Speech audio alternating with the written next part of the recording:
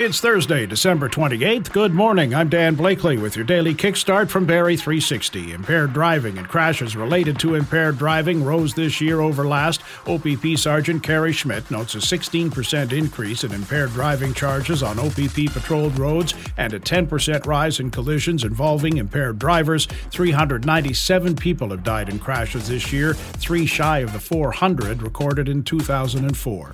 On foot and riding donkey carts, thousands of Palestinian families have fled from the brunt of Israel's expanding ground offensive into Gaza's few remaining overcrowded refuges. A stream of people flowed into Deir al-Balah, a town that normally has a population of around 75,000. It's been overwhelmed by several 100,000 people, and because UN shelters are packed, many times over capacity, the new arrivals have set up tents on sidewalks for the cold winter night, most crowded onto streets around the town's main hospital.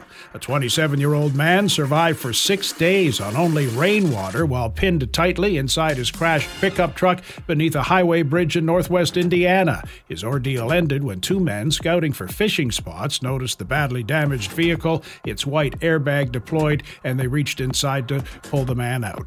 Prime Video says it will start inserting ads in its TV and movie programming in Canada on February 5th.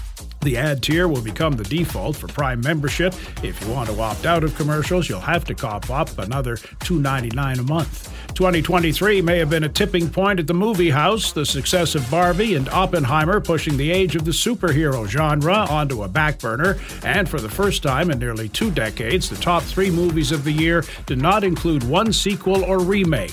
Barbie tops the list, followed by the Super Mario Bros. Movie and Oppenheimer. Fog advisory in effect should lift this morning. Stays cloudy with a good chance of rain or drizzle, high near 7.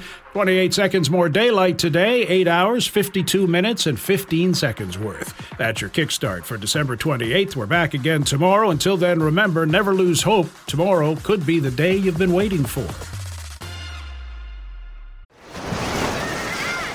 Hear that? Believe it or not, summer is just around the corner. Luckily, Armor All, America's most trusted auto appearance brand, has what your car needs to get that perfect summer shine.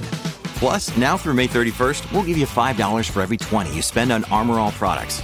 That means car wash pods, protectant, tire shine, you name it. Find out how to get your $5 rebate at armorall.com. Armor All, less work, more clean. Terms apply.